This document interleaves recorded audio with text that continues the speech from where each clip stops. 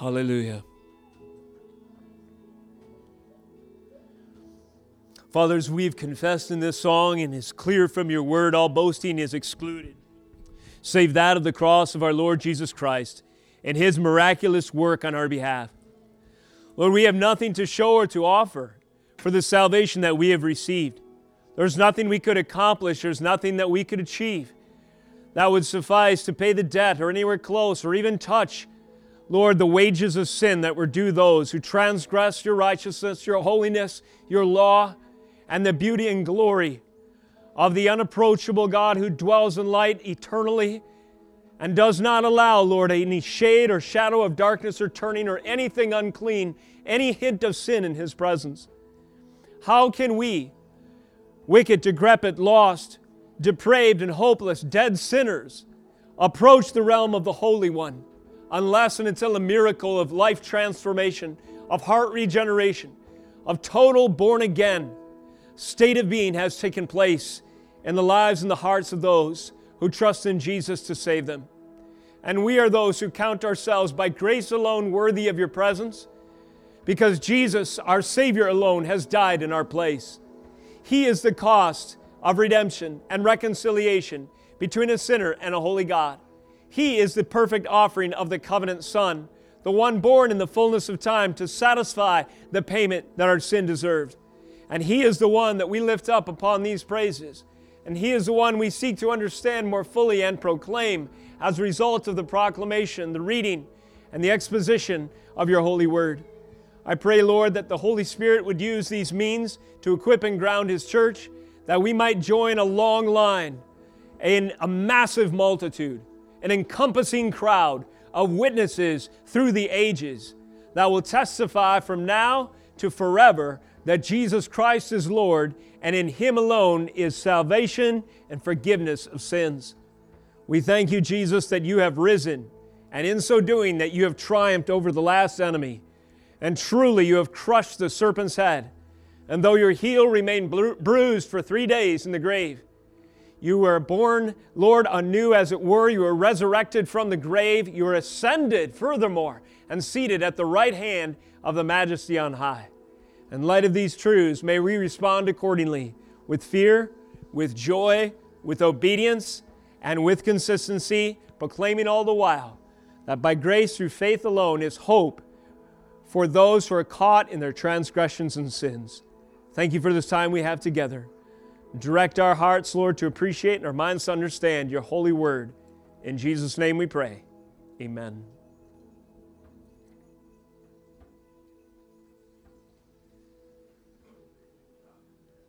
Hallelujah.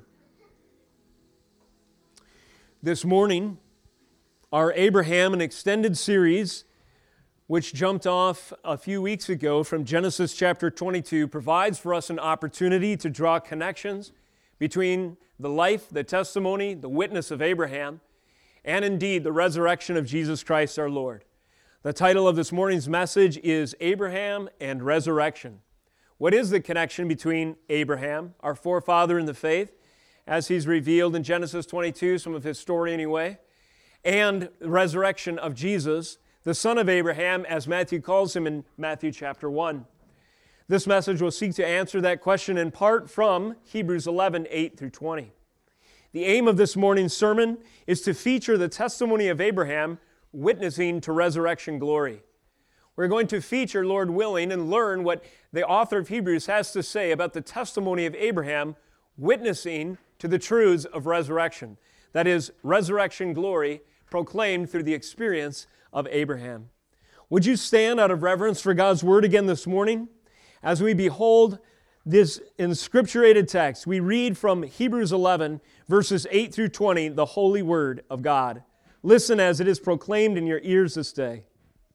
By faith, Abraham obeyed when he was called to go out to a place that he was to receive as an inheritance. And he went out not knowing where he was going. By faith he went to live in the land of promise as in a foreign land, living in tents with Isaac and Jacob, heirs with him of the same promise. For he was looking forward to the city that has foundations, whose designer and builder is God. Verse 11. By faith, Sarah herself received power to conceive when she was past the age, since she considered him faithful who had promised.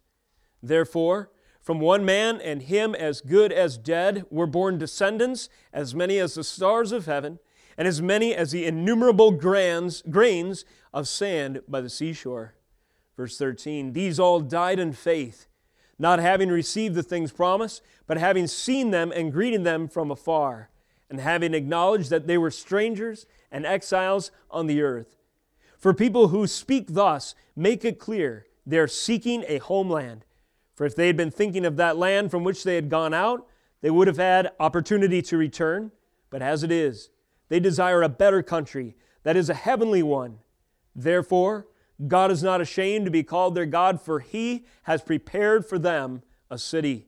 Verse 17, by faith Abraham, when he was tested, offered up Isaac. And he who had received the promises was in the act of offering up his only son, of whom it was said, through Isaac shall your offspring be named. He considered that God was able even to raise him from the dead, from which, figuratively speaking, he did receive him back. Thus concludes the reading of God's Word today. You may be seated.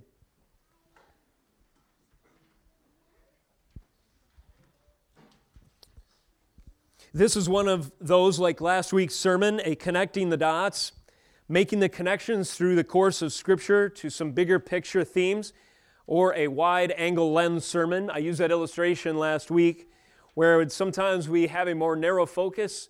We've recently been studying Genesis 22, what that text in itself intrinsically has to reveal about God's plan for salvation.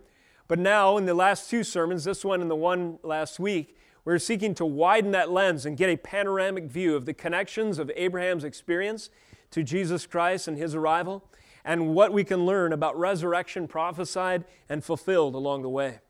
So let me, by way of introduction, give a little background, and let's hang on for the ride. There were many living witnesses to the resurrection power of Jesus assembled during the course of Messiah's earthly ministry. Living witnesses to the power of Jesus to raise the dead. So here's several examples.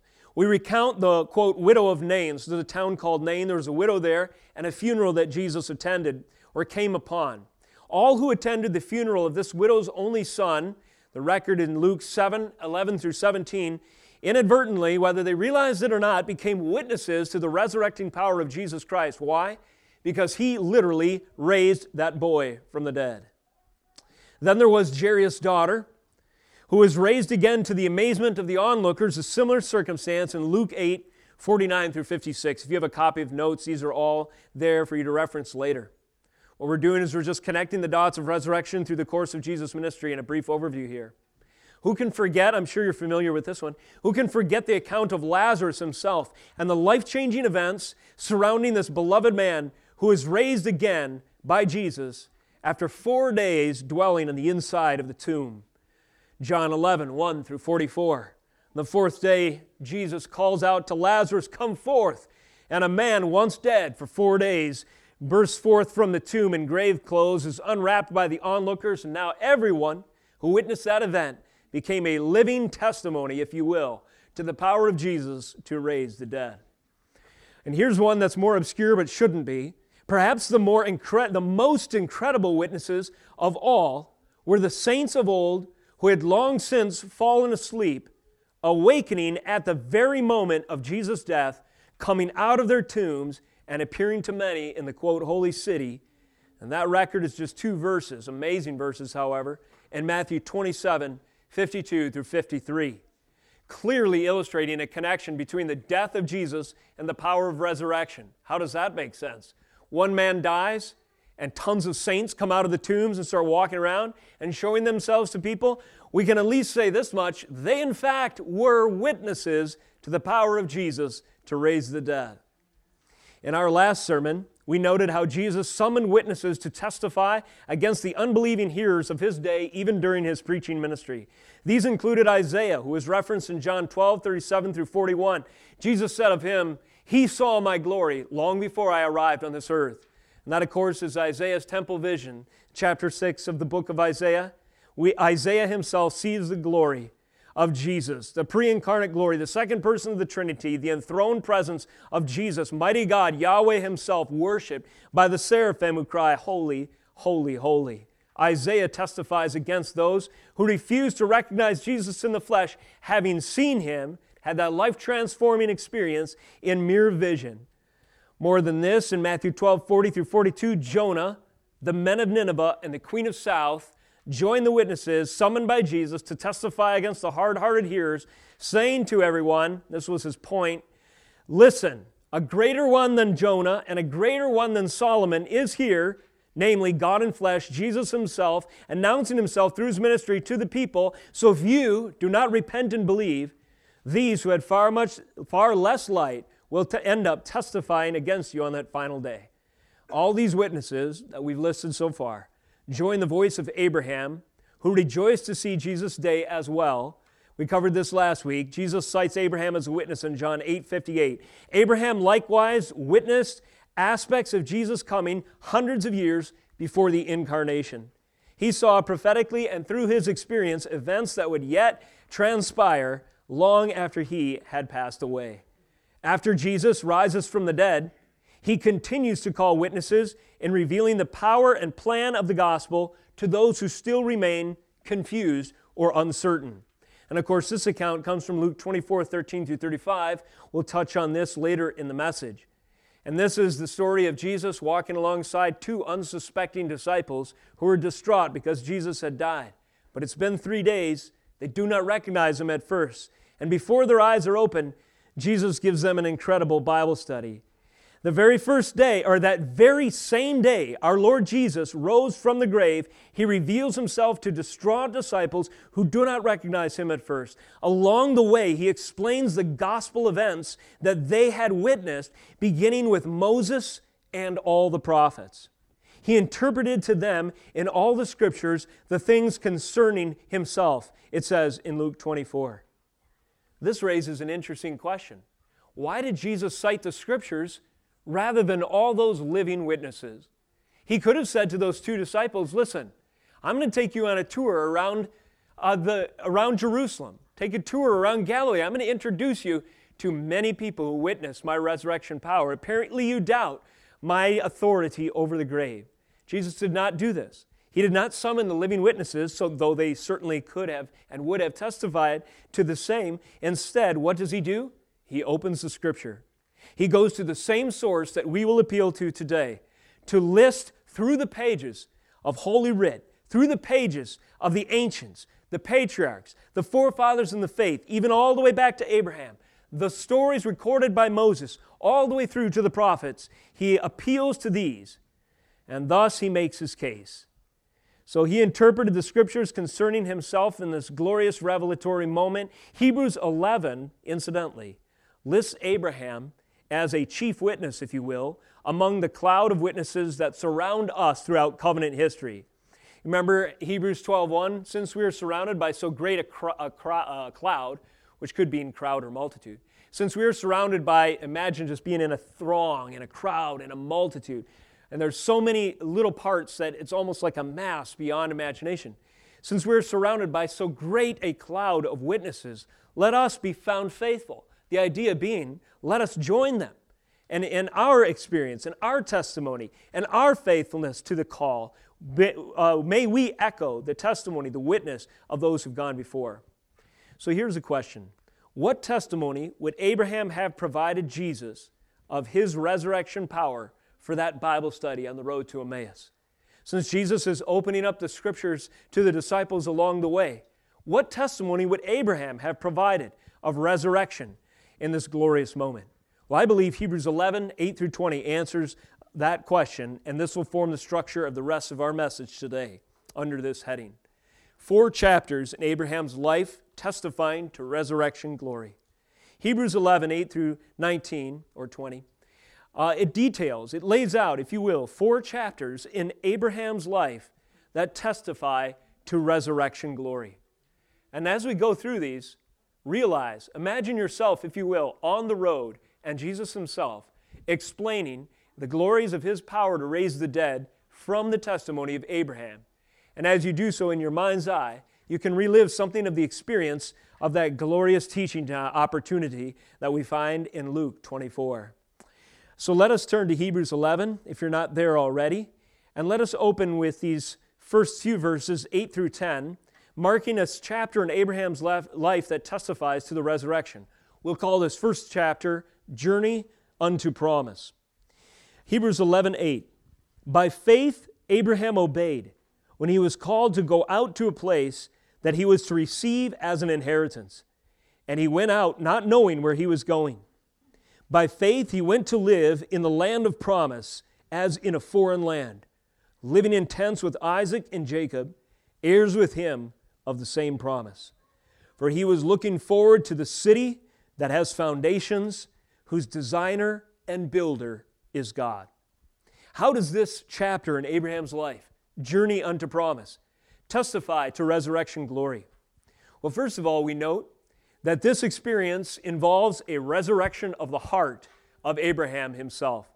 If you are a believer in this room, you are a witness to resurrection power, in that you were once dead, as the Scriptures describe your heart condition, in your transgressions and sins, and God literally raised you spiritually from the dead when He awakened your heart to understand and appreciate the gospel.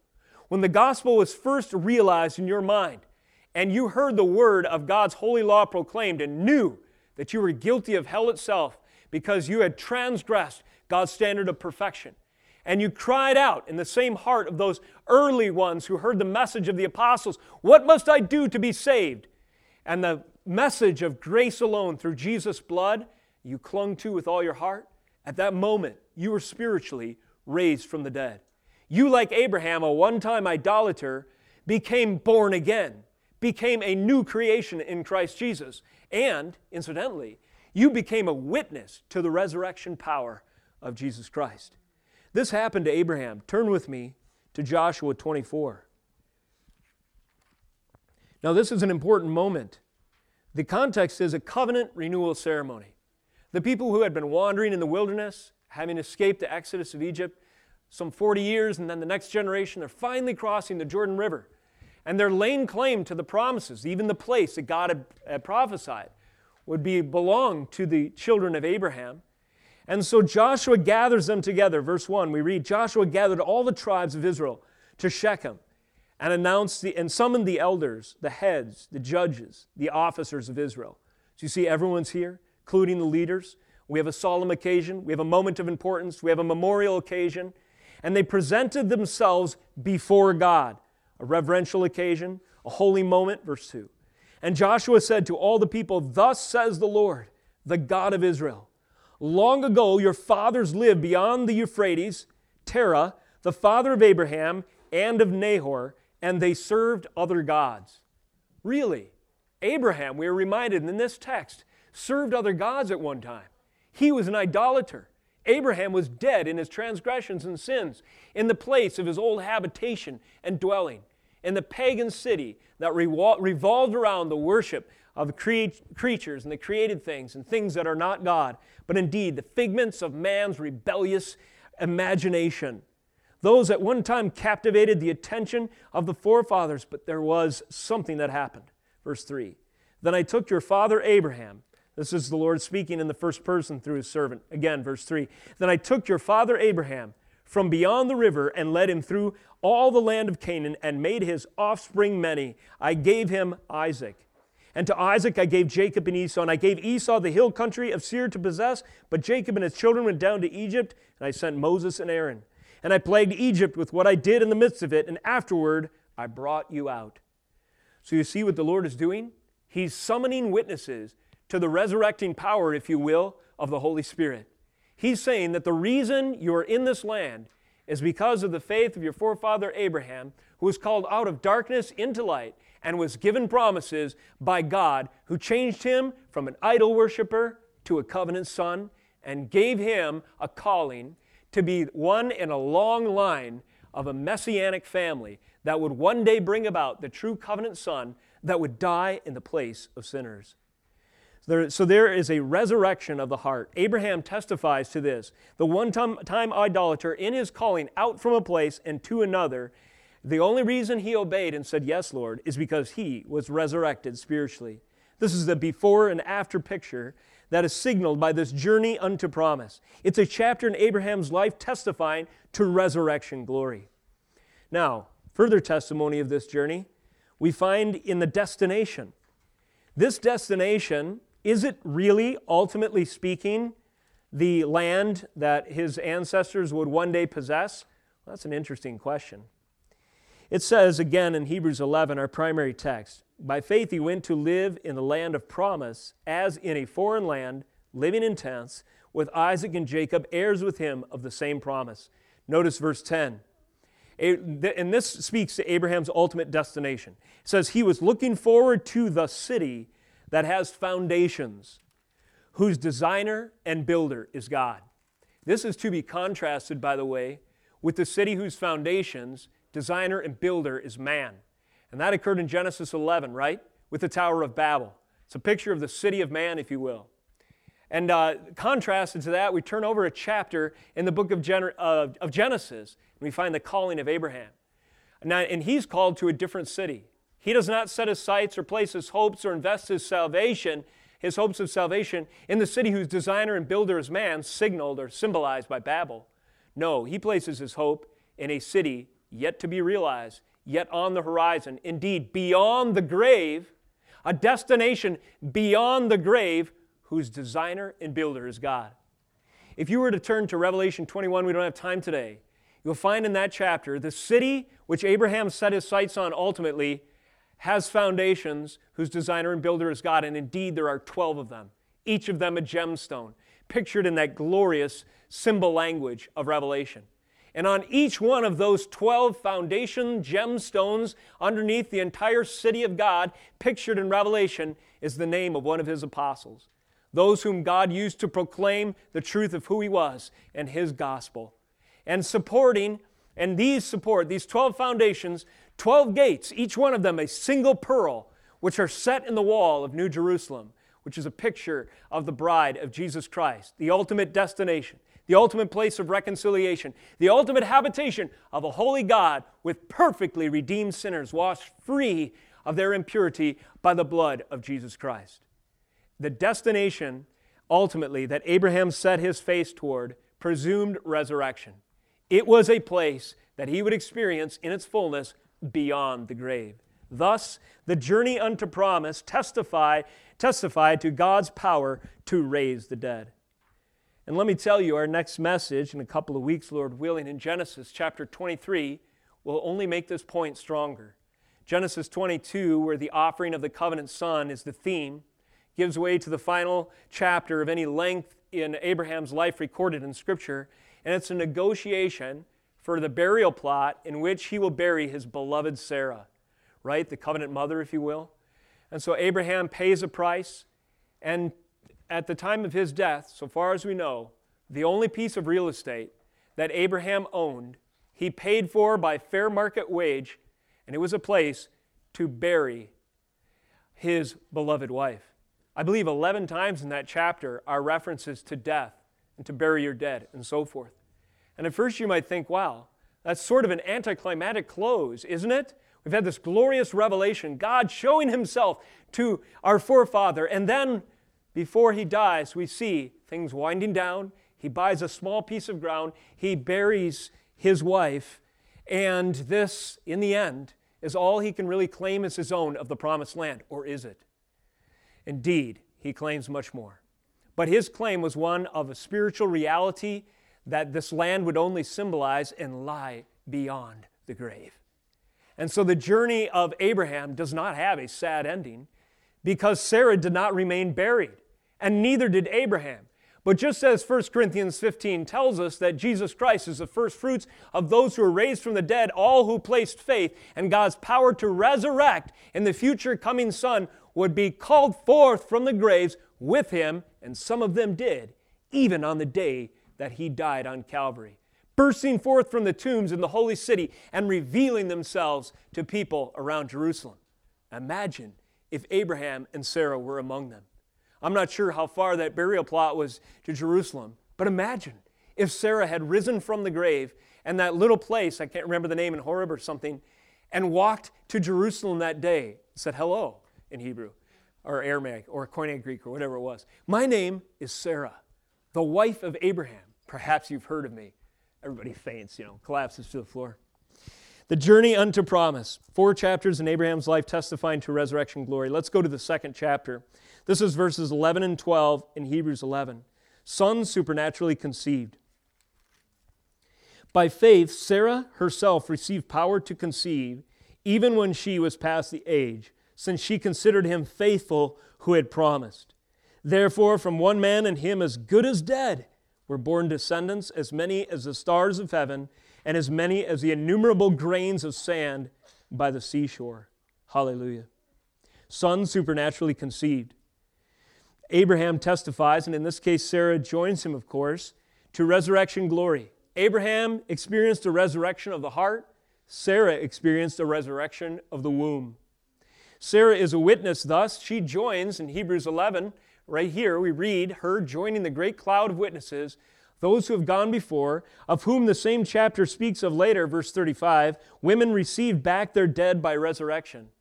Now this refers probably most directly to those women who received their dead back by Elisha and Elijah, I believe, when they prayed over the children who had died, and 2 at least are raised from the dead. There's another resurrection. We remember 2 in the Old Testament where the bones of the prophet touch the bones of a random dead guy and he comes back to life. And these are moments in the Old Testament that are summarized here. Women receive back their dead by resurrection. But did Sarah experience something of a resurrection? She did, in fact. The scriptures say in our text that Abraham and Sarah were as good as dead. Let me ask you a question. What kind of miracle is needed when one is as good as dead? What kind of miracle is needed if you are as good as dead? The answer is the theme of this message. You need a miracle of resurrection. Therefore, from one man, and him as good as dead, were born descendants, as many as the stars of heaven, and as many as the innumerable grains of sand by the seashore. This, of course, speaks to the physical and spiritual line of Abraham. Kids, how old was Abraham when he finally had Isaac, when Sarah finally had Isaac? 100 years old is correct. Now, nursing homes were in the news a lot last year, all through to today. A lot of tragic loss, right? COVID-19 burned through many of these areas where those with more feeble immune systems and stuff, naturally speaking, approaching death's door, succumbed to this sickness and pandemic, and it was a very sad situation. Now, one thing I didn't hear in the news last year is any pregnancy announcements in those same, say, over 70, over 80 places where, people tend to congregate in our culture after they can no longer take care of themselves. Has anyone ever been in an aging home, in a nursing home, or in one of these places and heard from down the hall, "It's a boy, it's a girl"? It engenders a little laughter. Why? Because of the absurdity of it all. You see, in order for a nursing home to ring with the sound, "It's a boy," it would take a miracle of resurrection. And it just doesn't happen. As far as bearing children are concerned, there comes a point, biologically in the providence of God, where men and women are as good as dead. Thus we see that this circumstance was not God dragging his feet, procrastinating, but it was on purpose. Why? Why did God wait until Abraham was 100 and Sarah almost as old before Isaac was born to them? It was to show by their experience the glory of God's resurrecting power. When a couple as good as dead became the progenitors, the forebears, the forefathers, the grandmother and the great-grandmother, the grandfather and the great-great-great-great-grandfather of eventually millions and millions of children. I don't know how many. You don't know how many. And guess what? It's not just a physical line, but if you are in Jesus Christ, who is the son of Abraham, as it were, you have been an adopted co-heir with him and have been grafted into, made part of, adopted into the family of Abraham. So you can count Abraham your father too, thus fulfilling these verses. As many as the stars of heaven and as many as the innumerable grains of sand by the seashore were born descendants to a man and woman who at one time were as good as dead. Third chapter, journey unto promise. Son supernaturally conceived. Number 3, builds on this, Abraham's posterity. This chapter in Abraham's life testified to the resurrection glory of Jesus in that he not only would resurrect the heart, not only did Abraham and Sarah demonstrate he could resurrect the womb, but also he could resurrect a nation. Notice as we continue to read verses 13 and following, after listing, how many Abraham's kids were, it says, verse 13, these all died in faith, not having received the things promised, but having seen them and greeted them from afar, and having acknowledged that they were strangers and exiles on the earth. For people who speak thus make it clear that they are seeking a homeland. For if they had been thinking of that land from which they had gone out, they would have had opportunity to return. But as it is, they desire a better country, that is a heavenly one. Therefore God is not ashamed to be called their God, for He has prepared for them a city. Praise the Lord. Now, do you remember the promises to Abraham in chapter 12, verse 2 of Genesis? Chapter 18, verse 18. There was a prominence. There is an influence, a significance, an international testimony, if you will, that was promised to Abraham. God said, I will make of you a great nation. Now remember, again, the context following the Babel dispersion. Not only did God pronounce judgment on the quintessential, symbolic city of man, edifice, that symbol of man's ingenuity and means of preserving themselves and their future, the Tower of Babel. Not only did God judge it in dispersing all the nations, confusing the languages, but God also proclaimed that there would be hope and that there would be one nation that would stand out among the others, that would testify to His power to resurrect from the judgment of Babel a new nation, a new people, a royal priesthood, a civilization, if you will, a holy priesthood to show forth the glory of His name. If you are in Jesus Christ, if you are a believer in this room today, you are a citizen of that new nation. This nation was promised to Abraham, I will make of you a great nation, and in you all the nations of the earth shall be blessed. All the nations were created as a result of the judgment of Babel, God confusing the languages and separating on purpose man, lest he do himself great spiritual damage, and so on and so forth. And so even today, this great international disparity is witnessed across the globe. I don't know how many nations there are, 150-ish or something, even to today. How many languages and language groups are there? Certainly thousands. All of these testify to that moment of judgment all the way back to post-Babel. Yet there was one nation who would shine forth a testimony of God's power to save. And thus, when God finally gave Abraham and Sarah the promised son, He resurrected a nation, as it were. A nation was in the loins of Abraham, but yet lay dormant, unless God would do a miracle and cause him to bear the son of promise.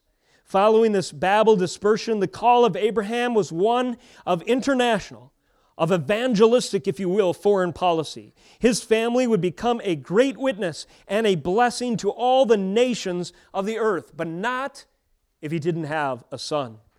So when Isaac was finally born, and Isaac was given children, and Isaac's children were given children, when God called His son, as He identified all the people of Israel out of Egypt, when God gave them His holy law at Sinai, when God constituted them as a nation in the wilderness, when God entered them in, when God ushered them in across the threshold of the Jordan to claim the promised land that was promised to their forefather in ages past, He was resurrecting from a once dead womb, if you will, a nation under the praise of His glory. And to this day, Sunday after Sunday, from this pulpit, we draw from the light of Abraham's legacy to proclaim the Jesus revealed in time from the pages of Scripture, hence our Genesis study.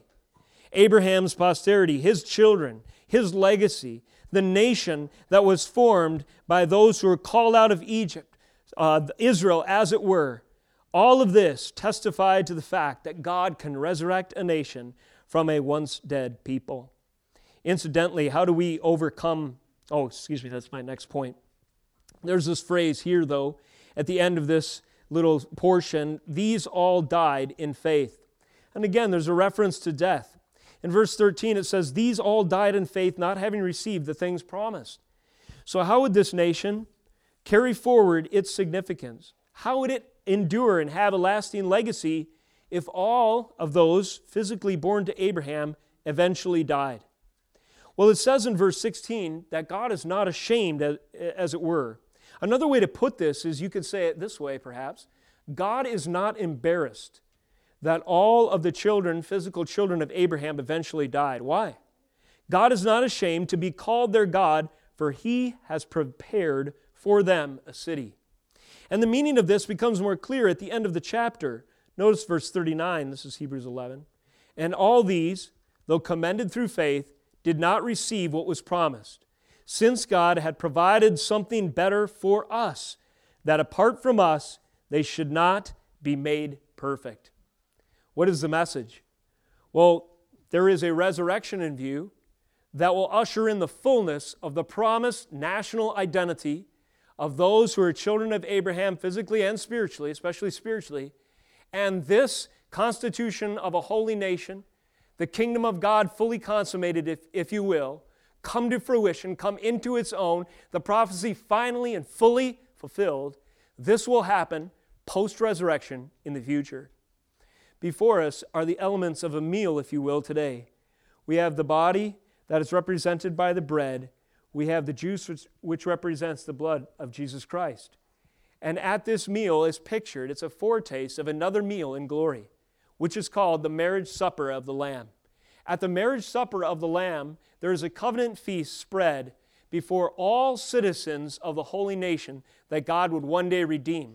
And at this moment, if you're a believer, if you're in Christ, you will join with Abraham, Isaac, Jacob, David, the saints who've gone before, the great cloud of witnesses. Furthermore, as many years as God tarries and as many souls as He adds to His kingdom, you will join with them as well. And yes, the end of that table will reach so far into the distance that there's no way you could see the end without, let's say, the Hubble telescope as I imagine it, because of how many, indeed as many as, so to speak, as the grains of sand on the seashore and the stars in the heavens will populate that great meal in glory one day. Now, these all died. We would die, if God tarries, before this event happens. Is that embarrassing? Is God ashamed because the reality of these promises did not come to fruition in their fullness this side of glory? Absolutely not. Why? Because of resurrection. Most of our life, in fact, the eternal portion of it, if you will be lived after this breath, this vapor, this moment that we're alive on this earth. And in the forever after, in the glorious reunion of the marriage supper of the Lamb, the promises of Abraham's legacy, posterity, and international prominence will come into full view. Hence, God is not ashamed to be called their God because He has prepared for them a city. Indeed, the city we referenced earlier, with 12 gemstone foundations representing the gospel that was laid forth by His servants, the apostles that witnessed to the New Testament revelation, and indeed our forebears like Abraham are included in that chain of gospel from ages past, proclaiming as much from Genesis 22 and surrounding chapters. Final point this morning. The last chapter we have referenced in Hebrews 11, testifying to resurrection glory in the life of Abraham, is the offering of the covenant son. This, of course, is a major theme of our sermon last week. But let us bridge from it and notice the following in Hebrews 11:17. And Abraham, by faith, Abraham, when he was tested, offered up Isaac. And he who had received the promises was in the act of offering up his only son, of whom it was said, through Isaac shall your offspring be named. Notice verse 19. He considered that God was able even to raise him from the dead, from which, figuratively speaking, He did receive him back. The offering of the covenant Son testified to, it witnessed to the resurrection of the Son. This obedience unto death, Revelation 12:10 through 11 says of all witnesses that we overcome the devil by the blood of the Lamb, by the word of our testimony, and loving not our lives even unto death. And the word of the testimony of Abraham is that he loved not his son, if you will, even unto death. That is to say, Abraham's physical love, natural human love for Isaac was not greater than his faith that God could raise his son from the dead. How could a father proceed to the hill of sacrifice with his only and beloved son, especially when God had promised that through the line of that boy and only that boy would come hope for all the true people of God, all the future house of Abraham, all of the future promises, the covenant, the Redeemer? How could Abraham proceed obediently for 3 days toward the place of sacrifice, Mount Moriah? How could he lay the wood of the sacrifice on the back of his son and proceed up the hill and say prophetically to him, the Lord will provide the lamb? How could he lift the knife above his son's head just moments before plunging it to his death? How in the world could a loving father do such a thing? It's because Abraham believed in the glorious power of resurrection. He knew that God had sworn by himself, and that therefore, even if his son was slain in this incident, God would raise him from the dead. You know the story. We've covered it recently. A voice spoke from heaven and said, I have seen your faith. You've passed the test. Do not kill your son, in so many words. Do you remember in Genesis 22? 3 times the voice from heaven proclaims of Isaac, referring to him, your son, your only son. And we marked how in the Gospels this corresponds to another witness from heaven. 3 times there's a heavenly voice which speaks over Jesus Christ and at his baptism says, this is my beloved Son with whom I am well pleased. And at the Mount of Transfiguration says, this is my beloved Son, listen to him. And in John chapter 12, as Jesus approaches Calvary, the Lord from heaven, God the Father says, I have glorified my name, speaking as to the ministry of Jesus Christ, and I will glorify it again, anticipating the resurrection of Jesus, and just a few days later. Yes, the witness of God the Father from the realms of glory pointed to his Son and said, this is the covenant Son, and the knife will not be spared of him, but it will plunge deep into his side when the spear causes blood and water to flow.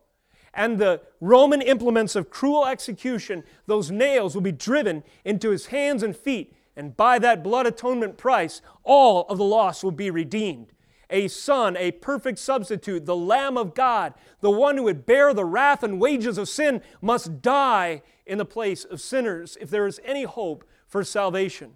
If we are to be grafted in to the children, into the family of God, to the family of Abraham. And so the covenant Son was born.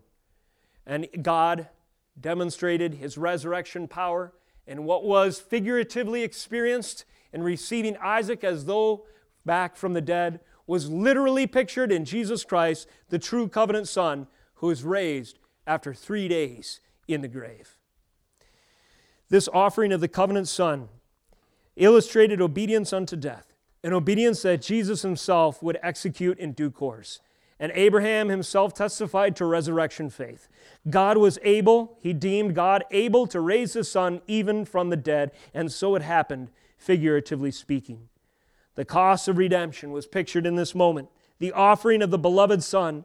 God the Father now joins the witnesses, Abraham and the great cloud that surround us all through the pages of Scripture, and including the living witnesses at the time of Jesus' ministry, those who heard the gospel and proclaimed it among his apostles, those who went before in all of these various ways, even missionaries in ages past, the church age, they joined that message of God the Father from glory and his witnesses through the ages. This is my beloved Son in whom I am well pleased. And so God the Father killed his Son as it were, yet in 3 short days he was raised from the dead. Are you a witness to this? You know, in Matthew 28, the Scriptures say in the Great Commission that you shall be my witnesses. You know, the word for witness is the same as martyr, or the word in Greek for martyr is witness. It means to testify to. And in that context, is to testify even unto death. And this is the witness that is pictured all through covenant history. We see it in Hebrews 11 summarized in the following language. What more shall we say? Time would fail me, the author says, to tell of Gideon, Barak, Samson, Jephthah, David, Samuel, the prophets. It says of them who through faith conquered kingdoms, enforced justice, obtained promises, stopped the mouths of lions, quenched the power of fire, escaped the edge of the sword, and were made strong out of weakness, became mighty in war, put foreign armies to flight. Women received back their dead by resurrection, yet continues. Some were tortured, refusing to accept release so that they might rise again to a better life. Others suffered mocking, flogging, chains, imprisonment. They were stoned, sawn in two. They were killed with the sword. They went about in skins of sheep and goats, destitute, afflicted, mistreated. It says in summary, verse 38, of whom the world was not worthy, wandering about in deserts and mountains and in dens and caves of the earth. Yet, verse 39, all of these, though commended through their faith, did not receive what was promised, since God had provided something better for us, that apart from us, they should not be made perfect. History has been waiting for you, if you are a witness, to join the testimony of those who've gone before, to be so committed to your Lord and Savior, Jesus Christ, and so convinced of His power over the grave, that if God has ordained for you to suffer, even unto death, that you will do so. If God has ordained that you would suffer the mockery and the derision and the excommunication and the scoffing mockers of our day who say Christian values are hate speech, that you will rise up when the pressure's on and simply say, I must be faithful to my God, and even if you kill me, He will raise me up again. I know this is true because my Savior rose from the dead. Now, if you do not believe this, if you cripple, if your legs grow weak, if you collapse under the weight of the pressure of the burden of the cross that is required of the believer today, there will be witnesses that stand and testify, but they will testify against you. The men of Nineveh, Jesus says in Matthew chapter 12, they will rise up in condemnation against this nation who have seen Jesus, the Word made flesh, and did not believe. A greater than Jonah is here. Furthermore, the queen of the south will rise up and condemn the nation who has heard of Jesus Christ in their own ears, in their own experience, and did not believe, because a greater than Solomon is here. Now, have we been privy to the greatest of witnesses? Yes, we have. Remember what I said. When Jesus witnessed to Himself in Luke chapter 24, after He was raised from the dead, He did not summon the experience of the eyewitnesses. Furthermore, Peter says that though we were eyewitnesses of the transfiguration, we see this in his epistles, we have an even greater testimony still, and he's referring to the written Word of God.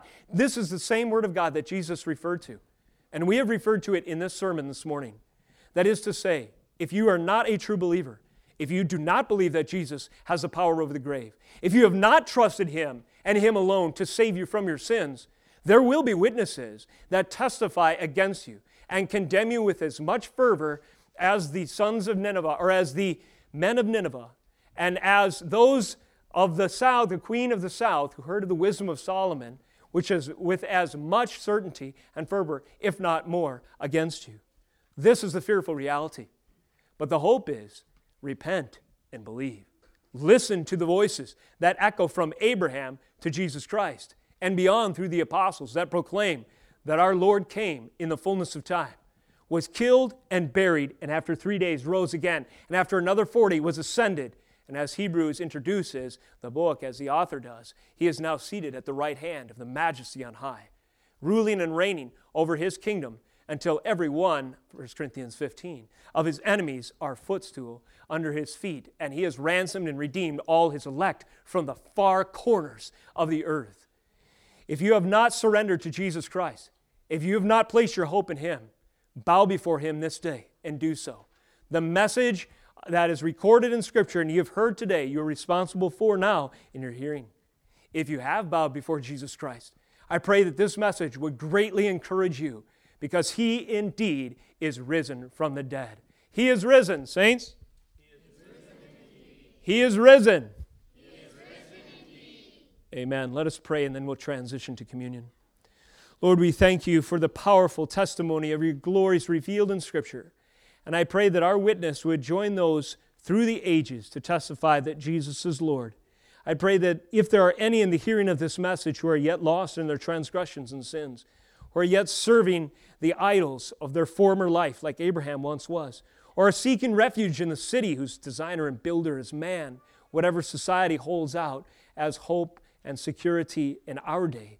I pray that they would repent, that they would turn and place faith in the one who raises the dead, who raises those who are dead in their sin and will raise us, even our physical bodies, on the final day to join Jesus, who has preceded us as the first fruits of those who are raised from the dead at that great and glorious reunion covenant meal, the marriage supper of the Lamb.